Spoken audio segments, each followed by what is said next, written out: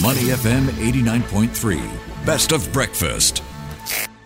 The bigger picture, only on Money FM 89.3. Good morning, I'm Sean Cheong, and this morning we're having this conversation in the midst of an incredible run by megatech stocks, including Apple, which is forefront and center after a rare downgrade today by Loop Capital. So joining me in this conversation is Van V. Leong, CIO of Track Record. Hi, good morning. Hi, morning, Sean. Let's talk about markets. Yes, hi, V.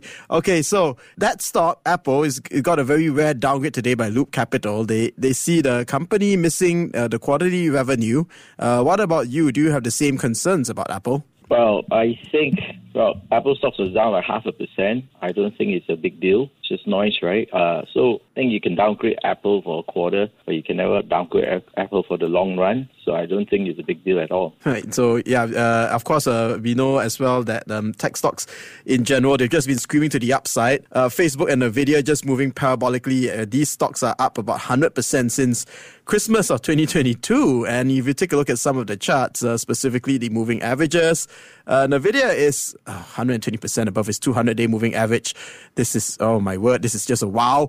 To me, Microsoft is 36% above that 200-day average. So looking at all of this, right, is there still more upside to come in tech, seeing such large moves? Yeah, so the question to ask is why are they having such an aggressive move to the upside? And the reason is because it is driven by the artificial intelligence boom, right? And the question then to ask is if there's any more upside, the question is to ask is this the start of the artificial intelligence boom, or is this very close to the end?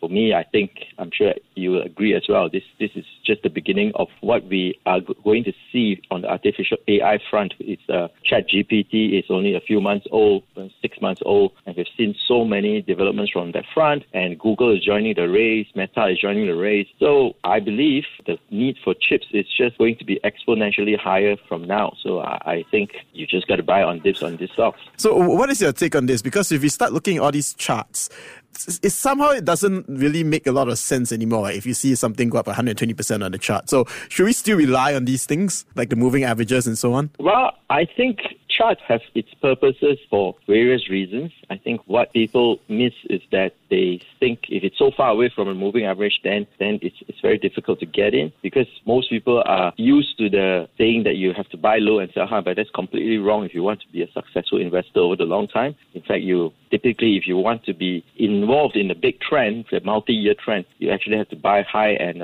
sell higher. Because we are not trading T-shirts here, right? We're not just getting it at 50% discount. You're very happy, right? Therefore, when stocks are going down, there's a reason for it to be going down. For stocks that are going up, there's reasons for it to be going up. Of course, there are sometimes there's absolutely no reason for it to go up so high, and then it's going to end in tears. But I think this is very fundamentally sound. AI is just at the very beginning. The boom that we'll see, I think the productivity increase that we're going to see be due to artificial intelligence is comparable to the dawn of the internet, right? So I think, would you really want to fade the internet? Of course, there will be stocks, much like the internet boom, that's going to be absolute nonsense. But something like Nvidia, everybody needs the chips, and almost every device that you have will be run by these chips from them, right? So I think you just got to learn how to close your eyes and get involved at some level. It feels like we're on the brink of automating our economy, and this is interesting given that we started this decade with a manpower crunch because of the pandemic. So, but on that note, since you mentioned Nvidia and so on, if we want to enter these type of tech stocks, right, like Nvidia and maybe Microsoft and so on, but we can't, or because of resources, or we are too afraid because they're at these very high levels, and in general these stocks are just not cheap anymore, right? So how else can we be putting our money to work then? Should we be looking at, let's say, the ETFs like the triple Qs, for example, or maybe other ETFs? Well, so I think what I'm going to say may not be palatable to most people, right? I think if you are very afraid because it has this high levels, then you have the option of buying less of it, right? You can mitigate your risk by sizing your positions according to how much loss are you willing to stomach if you're wrong. Trying to buy an ETF is like trying to, you like one thing, but you put 30 other things that you have no idea about into it, and then you take the average. So if it's, for example, you like this really bright student in NUS, you think his prospect is going to be explosive when he graduates, then you just decide to invest in all the other students as well because you think maybe everybody wants to invest in him as well. He's going to charge me an expensive. Well, much like if you're going to hire a top student from the university, his wages are too high, then you just decide to average that out, hire 100 people from the same class. It doesn't seem to work, right, I think. Right. Well, the triple Qs, of course, are also getting a lift as a result of all these big moves. So what are the concerns that you may have, for these tech names overall?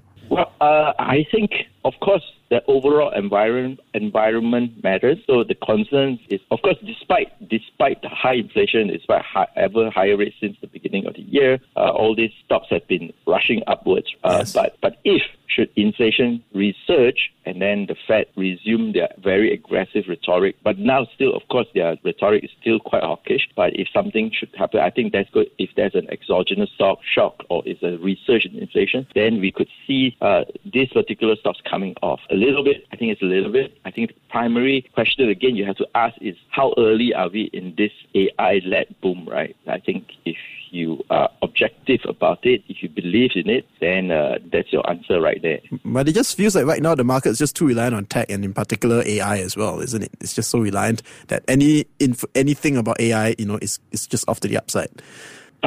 I think you're always going to see that when something is changing the paradigm. Of course, as you said, but I think there are many people still yet who are huge disbelievers in what is possible with AI, right? I don't think maybe there's less than 5-10% of the people who are listening, they're actually using AI for any purpose at all. And I believe in the world that is to come, it will be divided into people who know how to use AI and people who don't know how to use AI. So it's much like at the beginning of the internet, there'll be people who knew how to use internet, how to use it to improve their businesses, and people who just refuse to accept it as something that is going to change the future. It's very interesting as well that sometimes you see a lot of comments nowadays that can use AI to help you make sense of the market. But moving on about making sense in the market, let's stick with tech and let's look outside the United States for a while.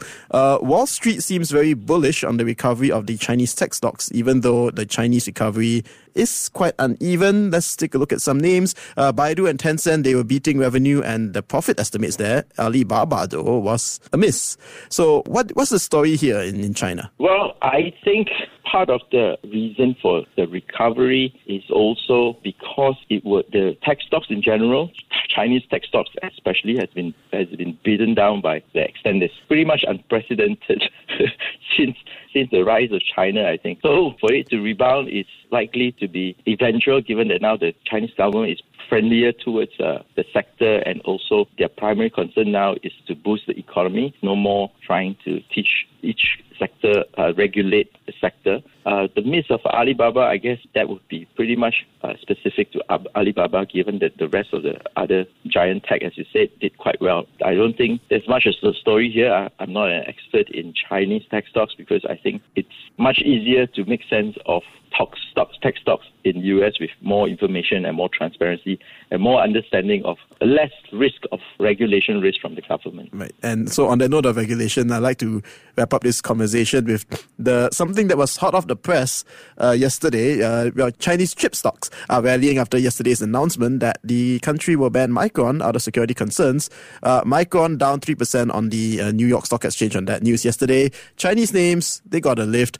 What should we expect from these developments since you're talking about regulations? Because Micron is unlikely to be the last, right? I mean, China can easily do the same to, let's say, AMD or to Intel, for example. So how do you make of it? Not just in terms of the stock of Micron, but the whole space right now. They did not specifically say what the security concerns are. So it is anybody's guess whether it is really a security concern or it is a retaliation of the sanctions that's been coming down on China or in their requirements to get semiconductor chips technology, right? Yes. So it's pretty much anybody's guess what could happen, but it's quite unlikely that they would be going after NVIDIA, given that they do need the chips. The more they do on one particular company, the less likely it becomes for the rest, I think. So there's no great view or information here. I think this all depends on what the Chinese government want to do.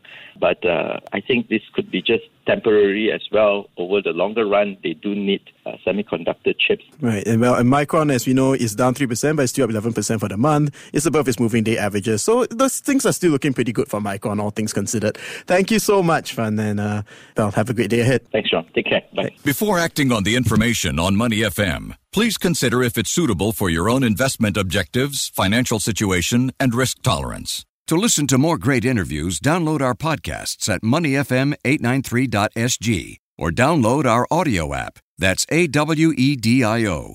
Available on Google Play or the App Store.